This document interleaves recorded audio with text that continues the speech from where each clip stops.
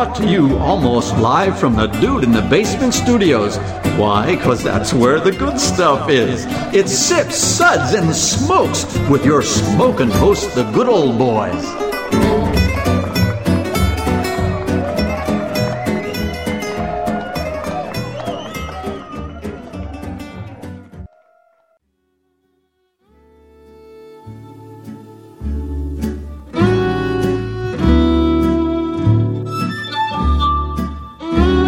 Suds, Suds, Suds. It's time for more Suds.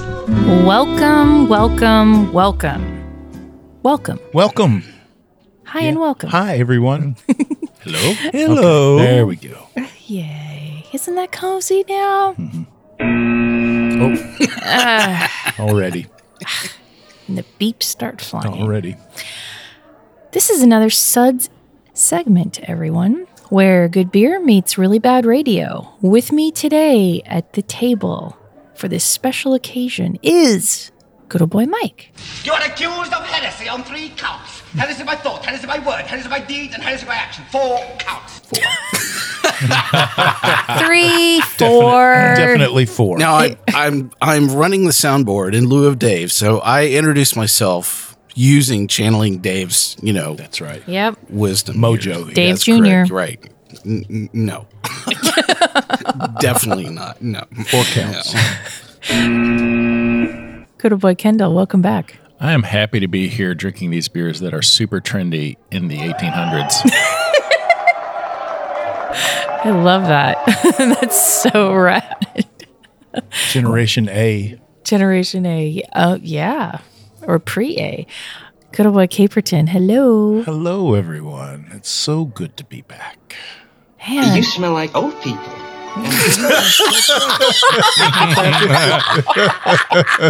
The reason that's so funny is because I get that from time to time. That's why everyone's laughing, right? Is that this is what people think when I'm around. No. What is that smell? It smells like career disappointment and aged depends. It's not that bad yet. Wow. I'm lucky I'll get there, though. And over here in this other corner here. Who is that? Who is this freak? Yeah. Reverend Mark, welcome the heck back. The Potter is here. Yes. Or today, I'll be Sir Lancelot, the mostly chaste. Mostly chased. I like that. Everybody has to have a goal. Chased but never caught. Oh my gosh. Well, today is a brewery takeover episode. Yay! Yeah. We're going to be reviewing. Oh, listen to that crowd. Listen to that crowd. They're looking at the bottles. They know what's going on. We're going to be reviewing several St. Bernardus beers, which is in Oatu, a village in West Flanders, Belgium. St. Bernardus is a staple in the Belgian section of any good beer store, but it's also one of those we tend to overlook. And sometimes, when we're searching for the latest crazy milkshake, Raspberry. IPA. Raspberry Lots of milkshake raspberry IPA. milkshake. Yeah, Mike's favorite. Banned once again. When we're searching for trend, we sometimes forget the traditional. But before we get into that, this Suds segment is brought to you by The People Against Lactose Excess. The American craft beer industry is at a critical moment in its history, so let me speak directly to all the brewers. Hey, guys, you found milk sugar. Yay for that. It makes beers thicker and sweeter. We get it. We get it already. Lactose in a stout? That's cool. Milkshake IPA? It's like, okay, I can deal with that maybe. But where does it stop, folks? Lactose lager? Milk sugar Michelada? See where we're Banned slippery once slope. again. So please, brewers, stop this before it's too late. Stop that insanity. Pale. The people. Exactly. That's Well, we have some notes about St. Bernardus. Now, I'm not sure who should read them, though. I mean, we got Reverend Mark. Yes. Yeah. You've been to monasteries got me. before, You speak their you know, word. right? He's orally talented. I hang out in monasteries. Yes. You do. But then, well, Mike, you spend most of your day walking around in a robe. And can we just close that, even though we're sitting down?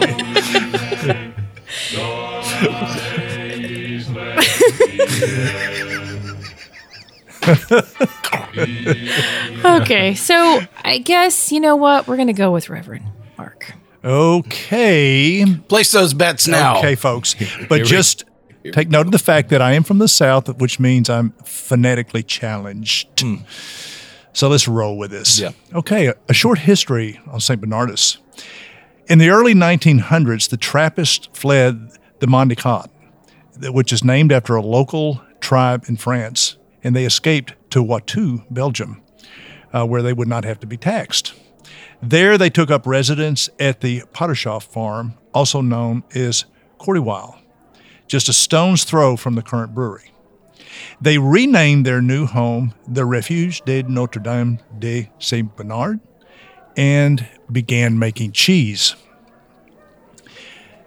Fast forward a little to the 1930s, France became more lenient about taxes, and so the monks decided to move back to their original location. They vacated their dairy, and it was taken over by Évariste de Connick. Not long after the Second World War, Évariste de Connick was invited by the Trappist monks at West Letteren to brew and market their Trappist beers under license. I was going to say licorice. Licence. Originally covering their 30-year period. Brewmaster Mathieu Zavransky brought his considerable know-how to this new site, bringing both recipes and the very famous St. Sixtus yeast as the new brewery was established right next to the cheese workshop. So I wonder if they were cross utilization, of yeast in between what they were using in the cheese shop and the brewery at all. That would make a lot of sense. If you're good at one, you tend to be good at the other. Because you're working with something infecting something else or fermenting. They are likened skills. Yes. And it takes a lot of beer to make cheese. So, as you're making And cheese. eat it as Yeah. well. Yes. Yeah. And so, in 1962, a new 30-year deal was signed to keep the beer flowing until 1992. In 1992, the agreement expired for good, and as the Trappist breweries had decided to award the authentic Trappist beer label exclusively to beers that had been brewed inside an abbey. So from that time on, the brewery's beers were marketed under the St. Bernardus brand name. Big doings. Yeah, so that was one thing that when we were sitting down, I actually thought this was still part of that branding, so the 14 monasteries that have this label of Trappist beers. Right. And this is not in that 14, Right. which I couldn't remember. There have been very few changes over the last 5 years, but honestly, this I just couldn't remember on the fly if they were in and out. So they're out. Right. They're not part of the tribe. And there's some label artwork that I saw where you go back to the period where that rule had not been declared, and the monk had a skull cap, and then after it, the skull cap is removed. I never noticed that. Oh, Yeah. Mr. Fancy Pants, huh? Check out the knowledge base on Reverend Mark. But I'd read some history on this. Well, that's just like your opinion, man. I'd read the history on this brewery, and a lot of these are those original West Fletren recipes that they are still brewing. Right. Even though Westy is now doing their own thing and using Westmahl's yeast, these are kind of the authentic ones. Yeah, and we'll actually talk about that as we get closer to talking about some of these beers, because we've had both West Leaderin and these beers in the past, and we'll talk about how close those really are at the end of the day. And the fact that we've now pronounced that brewery's name 3 different ways. Correct. That's right. But it is West Liederen, right? Oh, I actually heard a Belgian guy say it once, and I cannot say it like that. I think just totally different way of pronouncing We're it. American. You're accused of heresy on 3 counts. Heresy by thought, heresy by word, heresy by deed, and heresy by action. 4 counts. 4 counts.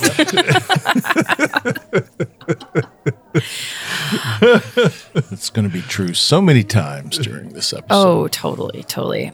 Right now, good old boy Mike, would you cinch up your robe and tell us about these beers that we're going to be tasting today?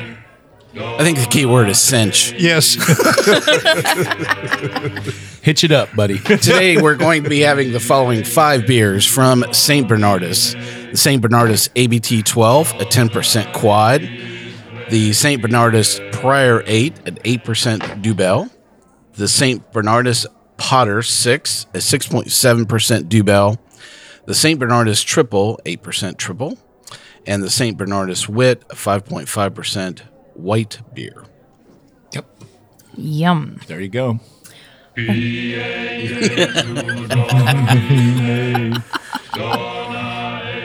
know, it's just such a classic part of It is. Monty Python.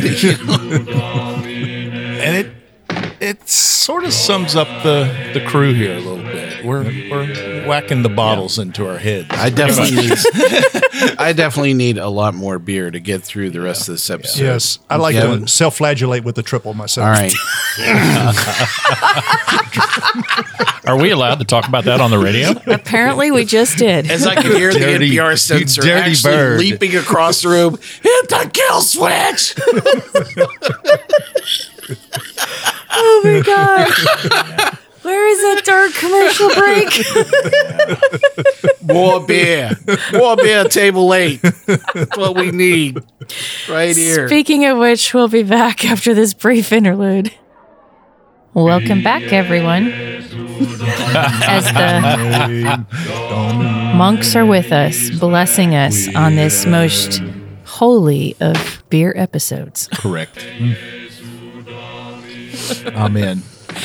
Oh, man. Well, Reverend Mark, are you ready for this? It's Caperton. Oh, It's Caperton. But we'll good old boy we'll back you up. Caperton. It's me. We'll back you up. It's me. Oh, yeah. We got our move for you. Please do the honor of reading us this suds. I would be Ratings. happy to. We'll be discussing and rating these beers with the Suds ratings plus our signature belching sounds. Here are those ratings now. A rating of 1. That sucks. Give me anything but a bud. There we go. There's rating of 2. Was that a belch?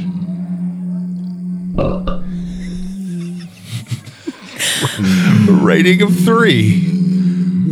Ah, what a relief.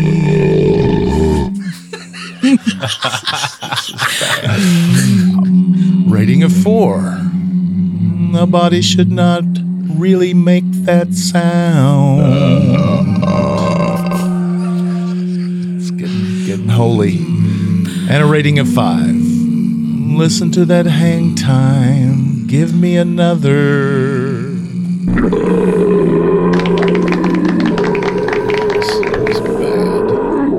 That was bad. They're not letting me in. I never heaven thought now. that I would try to do TM humming with fart sounds in the background. They're not letting any of us into heaven now. So thanks, guys. Wow. Get to the beer. I think we did something there. Dude, I think my lips are numb now. I think you're. I actually think you're a pretty good cantor. Thank you. It's nice to have something to fall back on. Put that at the top of your resume. Gosh, yes. Okay. Let's get started. Okay. St. Bernardus, ABT 12. It is widely regarded as one of the best beers in the world, if not the universe. It is therefore no surprise that it is the brewery's flagship beer, ranked at the very top of the St. Bernardus beer hierarchy. It is brewed in the classic quadruple style and adheres to the original 1946 recipe. I love this beer. Yeah.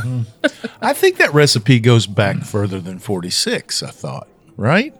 Yeah, I thought it was one of the originals. I think this is one of the oldest. It's one of the while. oldest. I think that's one of the marketing dealios is that it's the oldest beer recipe in production. This is just pure magic. Raisins, spices. I can actually hear Christmas carols as I'm, drinking this. I mean, it's just. This is so wonderful. I love it in a bottle. I love it in a glass. I love it on draft. I love it often. Yep. Yeah, if you can find it on draft, get it. It is spectacular. Yeah, I thought it had a very rich composite malt, toffee, raisin, rich fruit. And the nose was like a Weissenbach. I mean, it had that banana that was just, it took me into all different kinds of beer directions. So like the best Belgians, right? The yeast plays a role in every one of these beers that we're drinking today. And it's just this thing drinks like an 8% beer. I mean, they're all super drinkable, I think. And that's a classic sign of all these Trappist style beers is the monks actually have a word they call digestible, which to us basically means easy drinking. Even though this is big and complex and rich and high in alcohol, it's a very easy drinking beer. Sure. It is. I mean, you don't taste the alcohol in this at all. It's just creamy enough that it's so layered, but it's so light on the tongue. It's very impressive. The carbonation on all of these is just super on point. Silky smooth. One of the stories of the Trappist brewing history is that the quadruple is, of course, the top beer, the top strength, but that the single, double, triple, quadruple also denotes when the beers can be consumed. And during the work week, the singles are allowed to be drunk at the end of the day. The doubles are for Sundays only.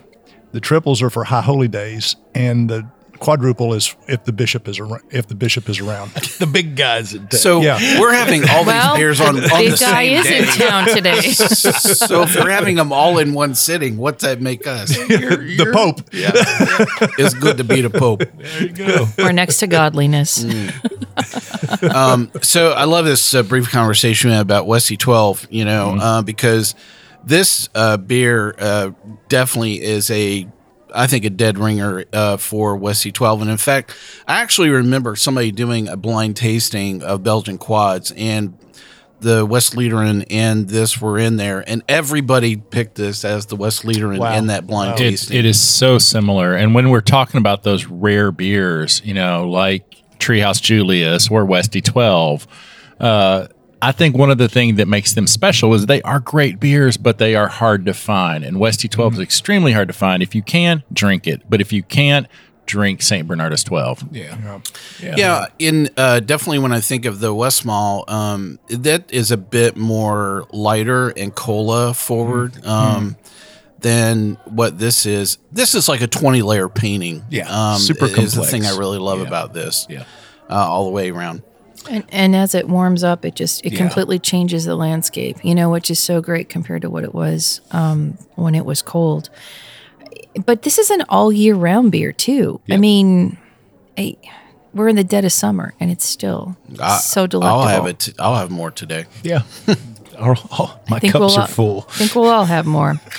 Well, we're going to rate the St. Bernardus ABT 12 a 5.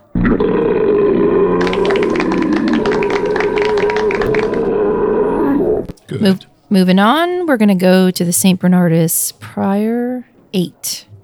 It's a traditional abbey beer brewed in the classic Dubel style. The original recipe dates back to the times when they still brewed under license for the monks of Westy, because I can't say that word. Me either. Give it a shot. Westy. I know my limitations. West Letteren? There you go. West Letteren. What she said. Yes. What she said. Definitely slightly sweet, kind of roasty. And in fact, we'll talk a little bit about maybe some crossover, in terms of style with this that Kendall and I were chatting about. But, even at times kind of approaching some aspects of Old Ale. Oh, yeah. Yeah. But incredible balance. Again, really great beer. To me, this is the only one where I knew it was a little high ABV. I get just a little touch of alcohol. It's never hot, but it's there. Yeah. Right. There's like an astringency as it's kind of warmed up here. Yeah. And I think there's an acceptable level, and it is with many of these kind of beers of phenols. I mean, just a little bit of spice. Oh yeah. Yeah. A little bit of that peppery note. It picks up that pepper and clove and Coriander. all that stuff. Yeah. Just a touch. I'm tasting the yeast strain a little bit more on this one as opposed to the ABT 12, but still just it's a great You're still getting that banana spice layer cake, Belgian, Yeah. kind of thing coming through on this. Similar flavors to the 12. I would say this one doesn't have the intensity or complexity of the 12, but it's also very close in styles. And I think this one blurs the line between a Dubel and a Quad. Yeah. Well, and that was what Kendall and I were chatting about. I actually wrote down that I thought this was close to a light porter because it really had kind of a bit of a roasty quality about it. And it didn't look at the style, even though I knew the 8 was a Dubel. When I sat down, this was the first one in the flight that I had. And I actually wrote down this is light porter with a big question mark, kind of beside it. Yeah, it's got a little bit of those chocolatey notes that you get out of a porter. Like you always call it Tootsie Roll. Yeah, Tootsie Roll is a classic taste profile. I think of when you have a great porter. Yeah, quite yummy. Well, the St. Bernardus Prior 8s, we rated a 4. Moving on, we're going to go to the St. Bernardus Pater 6. It is brewed according to the classic Dubel style with a recipe that dates back to 1946. The name of this beer has become a reference for its style and is commonly referred to as Een Paterki? Paterki? Forgive me. Yeah. There you go. That's Sorry. Sorry. Oh, yeah. Sorry. You were not almost there. How do you say that? You fake it well. You have to channel your inner Southern. The bell, your inner bell. Hey. So we had a story that happened around this beer. It was one of the few beers that our ability of sourcing this and getting something fresh was highly frustrated. And actually, this beer had a born-on date that was past 2 years. So all we can say about starting off this, You smell like old people. Or a Best Buy date, not a born on, Which date. means it was probably brewed about a year It was before born that. on way before. Wow. just This beer is probably about 3.5 years old. expired and gone to see its maker. That's classic.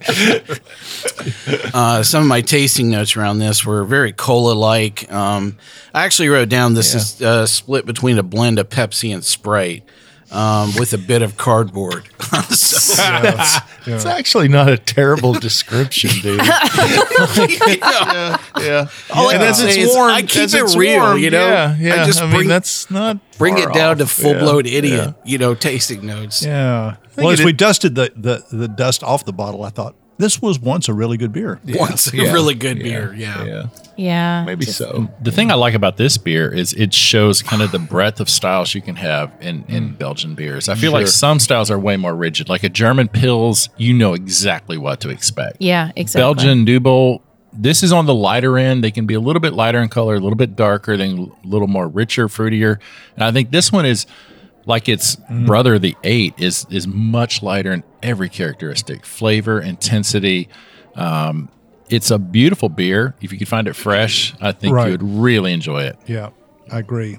It's a little unbalanced right now. I think. It's nasty. Yeah. I just had another taste. Slightly it's been oxidized. It's after it's been sitting out here for about a half hour with us, it is just It traveled a long way to get here. Wow, man! It did. didn't improve with age. It didn't We'll improve. pardon. Period. It really took a turn for the South for sure. As it warmed up, it did. My last sip there was probably the best of the bunch. Okay, all right.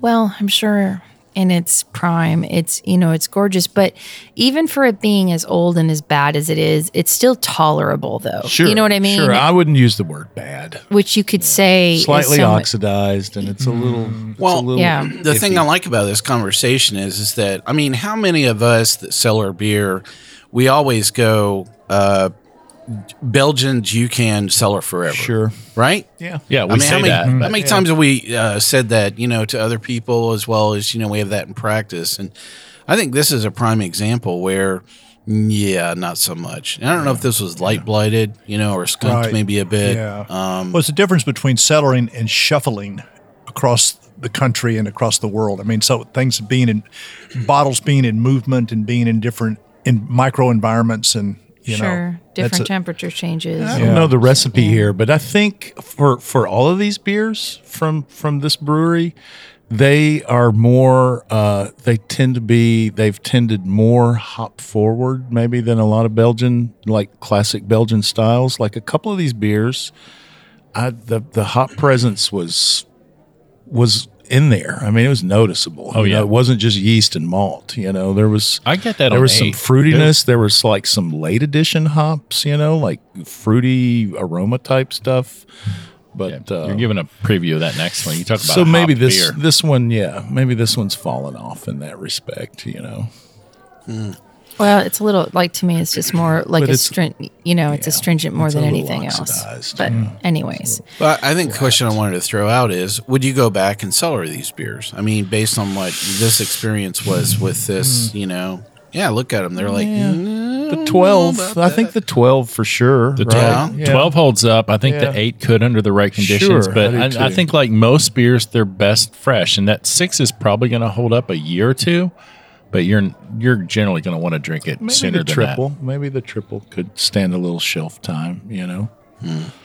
This is a bottle with a message in, and the message is beware.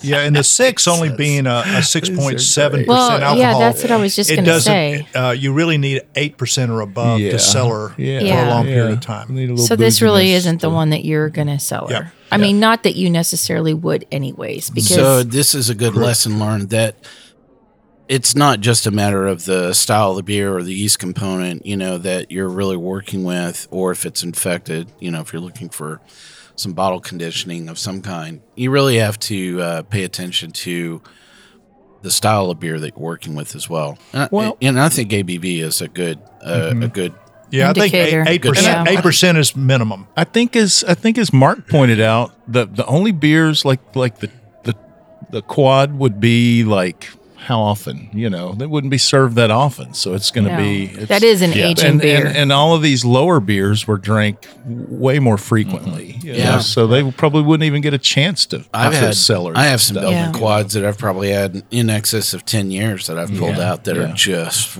amazing, They They're really like open butter. up. Yeah. Yeah, I've got this 12 actually in a Magnum bottle that I've been saving for a special occasion. It's in my Attaboy. cellar fridge, so sitting at 55 degrees. It's at least 5 years old, and I'm guessing it's still just fine. I'm so disappointed Yeah. that, with Reverend Mark butchering so much of the preamble, background, that was a special occasion.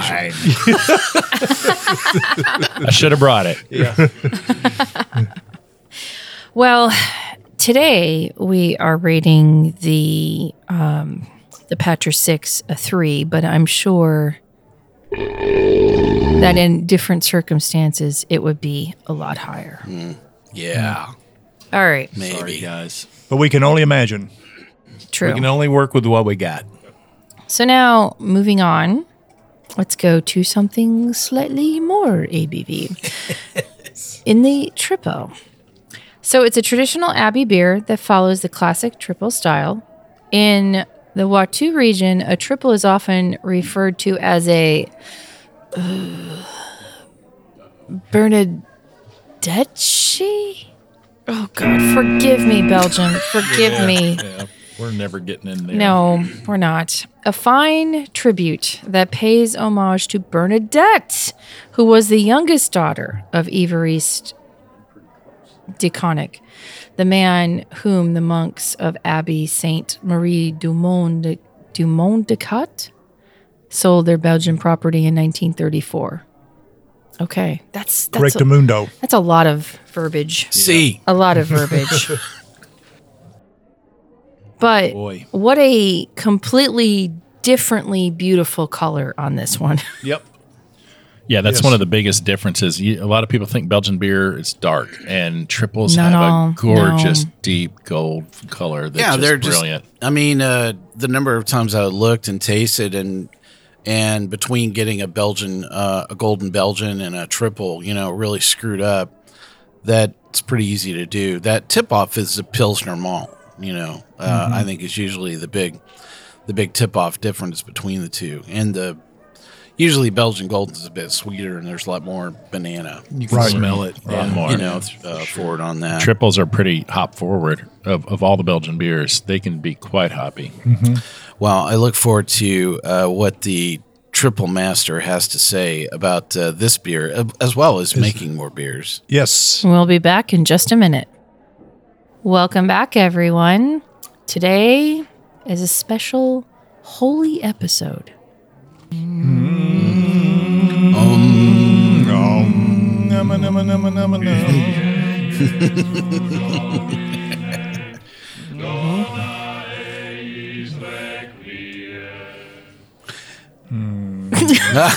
Sorry, I cut it off a little early. Clunk. Wow. Okay. I'm sure there'll be some editing after this. So, for those of you just joining, hi. We are discussing some beers from St. Bernardus, which is in Watou, which is a village in West Flanders, Belgium. Do they have the dogs there as well?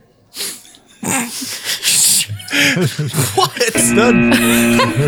Just that's been bugging me. Like, I'm sure they do. The dogs with the little they do. the little kegs. Right, exactly. I'm sure there's a slight influence. Is that a different guy? They have people out. I think it's the same guy, different region. Are you the guy that wanders around Lower Broad? He goes, is there music around down here? What's this thing down here going on? What's going on down here? Ooh. Well, I got to know, It's like the more you know. Well, right before the break, we're going to start talking about the St. Bernardus triple. Yes. So, and we got into the color, but now let's discuss. Yeah. Well, I'll have to tell you that as a home brewer, the triple was one of the first Belgian beers that I brewed successfully. A lot.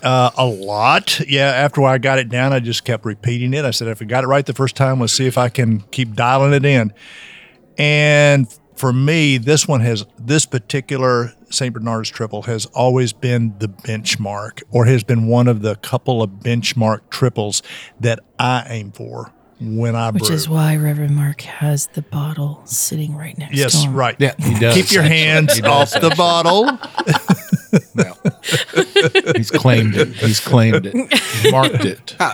How much metal have you taken home with your Belgian triple? What, 50? 50 golds? Well, I've been competing for 20 years, but I'd say that, when I've always got a triple in there, and, there are just a few things you do.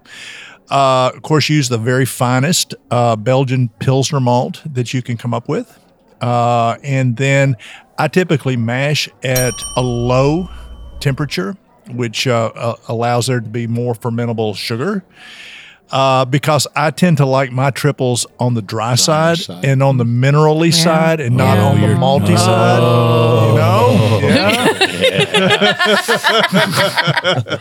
We're getting all the feels here. That sounds good. Yeah. And one thing also that I denote here as I swirl this glass around and look at the light foamy head is that it is. All these beers are well carbonated, but this one is very well carbonated. Yeah. And that's one thing I really like about triples is that typically when I'm bottling and I throw in my priming sugar. I put extra sugar in just to make it even more effervescent. I mean, almost champagne-like, not quite, but right up there to being champagne-like. And so I get that out of this one too. I think also that this is a really great beer to start drinking as you've pulled it out of the refrigerator and just open it and drink it cold, because there's certain things that you get, like the mineral, it's kind of the subtle spice that you get there at the very beginning.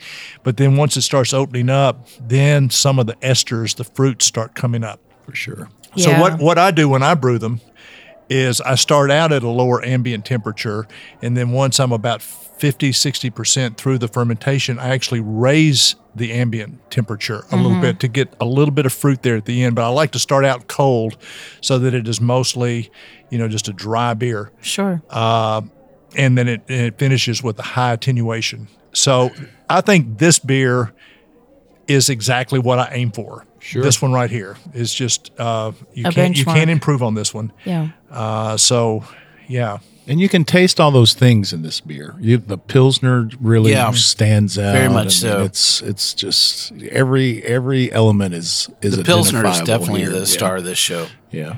Yeah. And in the scheme of things, Gorgeous malt. Exactly. I mean, what we have laid out is, you look at this beer on the shelf and you're like, yeah, maybe, right. And it's always there, right? I know, it's always there, Yeah, but yeah. this is a lesson in what it is to be a really good brewer and to know how your yeast works and to it's almost like being a conductor of a symphony.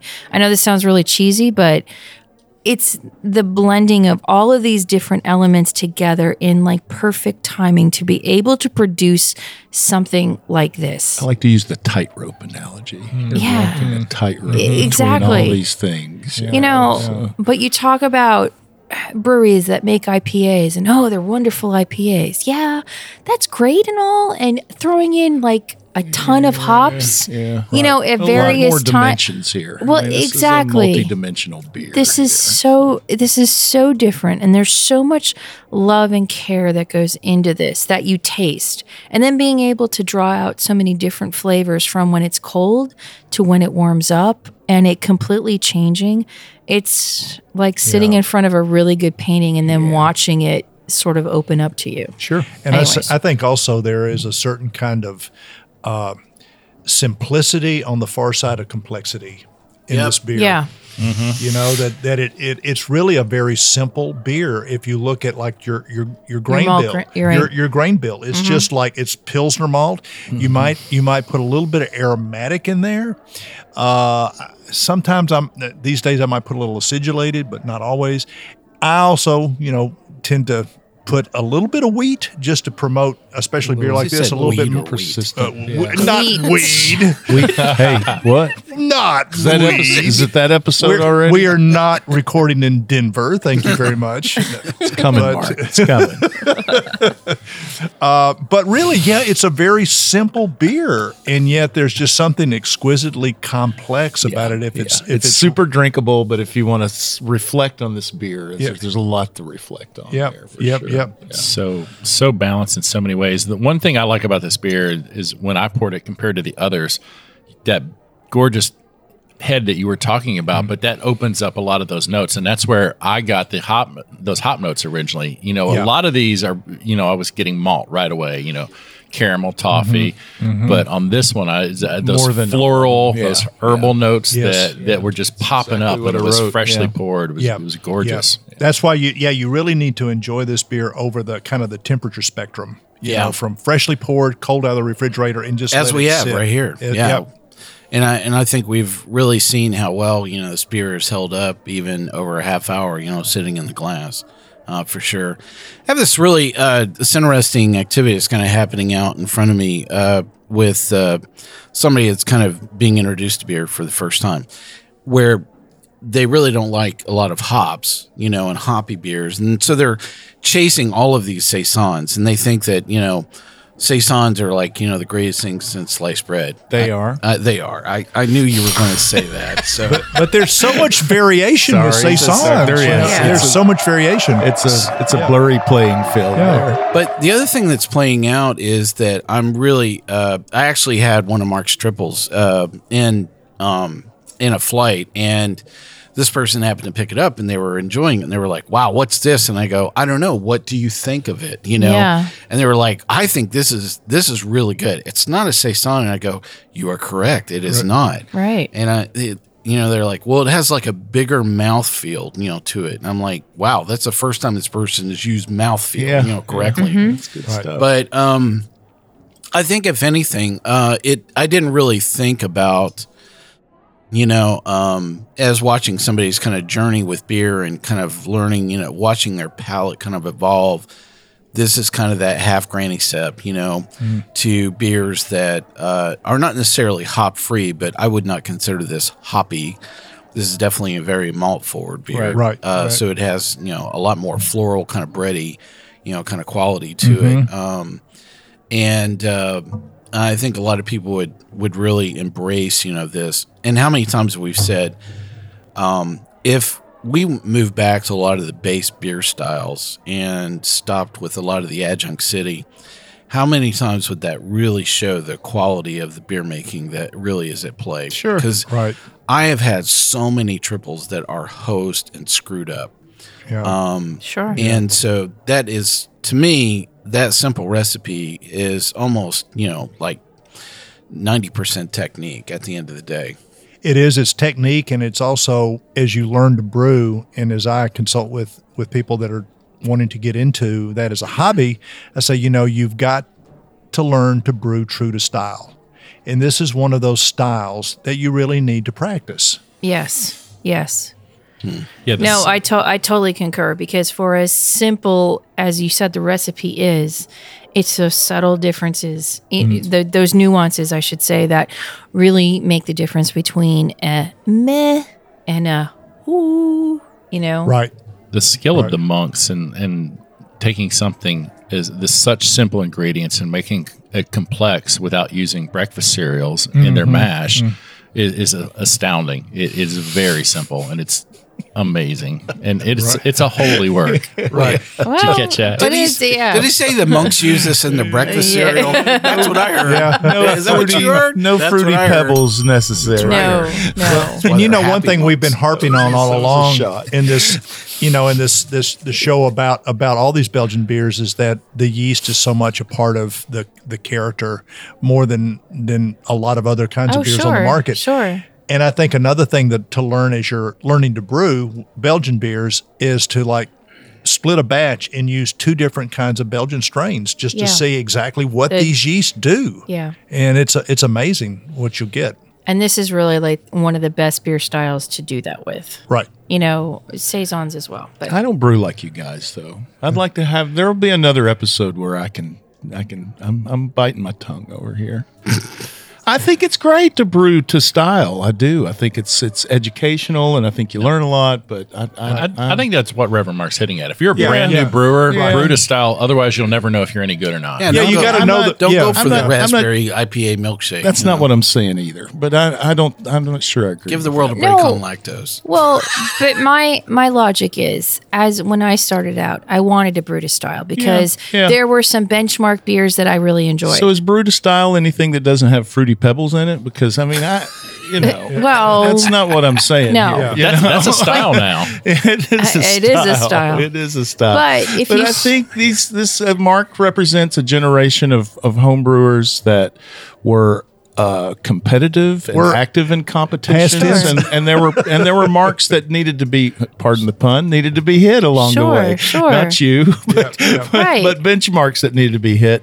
And I don't know, man. I think I represent a generation of brewers that just say I'll call this beer a saison, but it's not a saison. I'm like hopping it with Citra. Well, you can call a saison. I mean, a saison can be almost anything. Because it is. It's a farmhouse. That's a bad example. A triple is pretty much has to be a triple. So I love all the innovations that are going on, and I do that myself. But I think that my point about brewing true to style is that it's kind of like learning to play the piano. Just learn your scales. Yeah, and learn your chords before and you get your basics down. Yeah, before you start going into atonal music. Learn your scales. Yeah. And so, or as they say in writing, you got to know the rules to break the rules.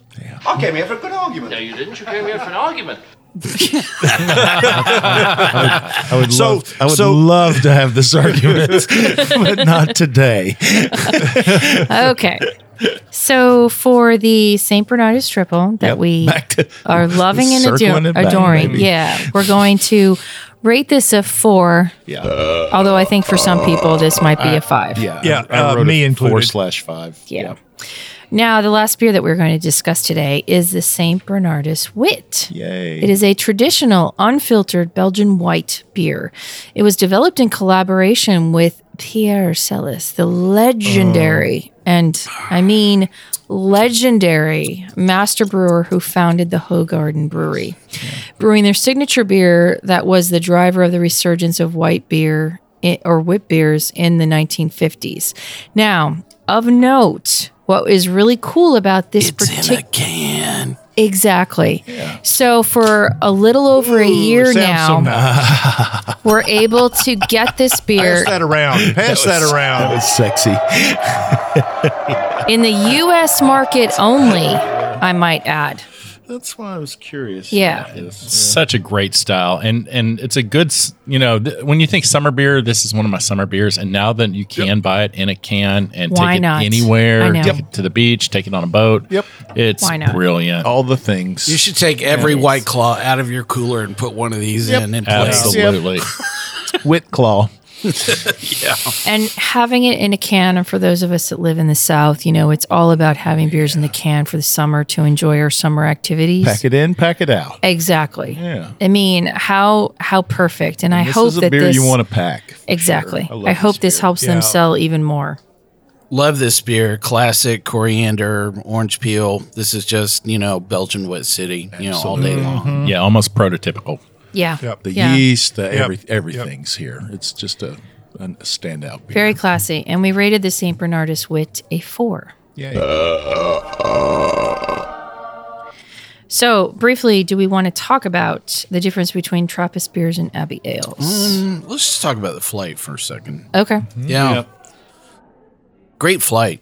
Yeah. Yeah, I mean, this was definitely Belgian 101 city right here. Yep. Yeah, For sure. yeah. Yeah, if you're interested in Trappy and or Abbey style beers, hit all the St. Bernardus. And it's wherever you buy your beers in the Belgian section, these beers are there almost 100% of the time. That's the great thing. Yeah, and I think there's something for everyone, going from, really light beers like the Wit that's very coriander spicy, all the way to the deep dark fruits. Yeah, you see that ABT 12 on the beer list? Yeah, you're getting a glass of that. Yeah, especially on tap. What does that mean? I don't care, but they told me to order it. Exactly. Well, that wraps up another episode, everyone. Oh. I know. I'm just getting started. That was fun. Sorry. You can always find us where you found this episode, as well as on radio, satellite, online at iTunes, Google Podcast, iHeartRadio, Spotify, and nearly any place you listen to a podcast. The easiest way to find this show on your phone is to ask Alexa, Siri, or Google, play podcast Sip Suds and Smokes. I'm here somewhere. Oh. And We love your feedback, and you can reach us online wherever Reverend Mark finds this section at info@sipsudsandsmokes.com. sorry, got off script. Glad that wasn't me. Our daily tasting notes flow out on Twitter and Instagram every day at Sip Suds Smoke, and our Facebook page is always buzzing with lots of news. Please take the time to rate this episode if you're listening online. Good boy Kendall, please tell us about your blog. My beautiful wife and I blog about the good news of good beer at beermix3.com. Good boy Mike. Hey, thanks for joining us this week. Come back and join us for another great episode of Sip Suds and Smokes, and I'll ask you to keep on sipping. Good boy Kendall. It was a pleasure. Cheers. Good boy Caperton. This was fun. I love this episode. Always good to be here. Reverend Mark. Hey, as a man of the cloth, this is the beer I desire the most. So thank you for inviting me to the table. This is good old gal Juliana. Being enlightened by the higher ones today. Keep on chuggling, and we'll catch you next time. There we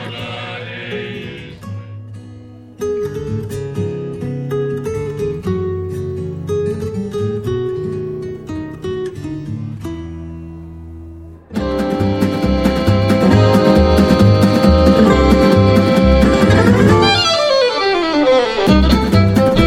This has been a One Tan Hand production of Sips, Suds, and Smokes, a program devoted to the appreciation of some of the finer slices of life. From the Dude in the Basement Studios, your hosts, the Good Old Boys, will see you all next time.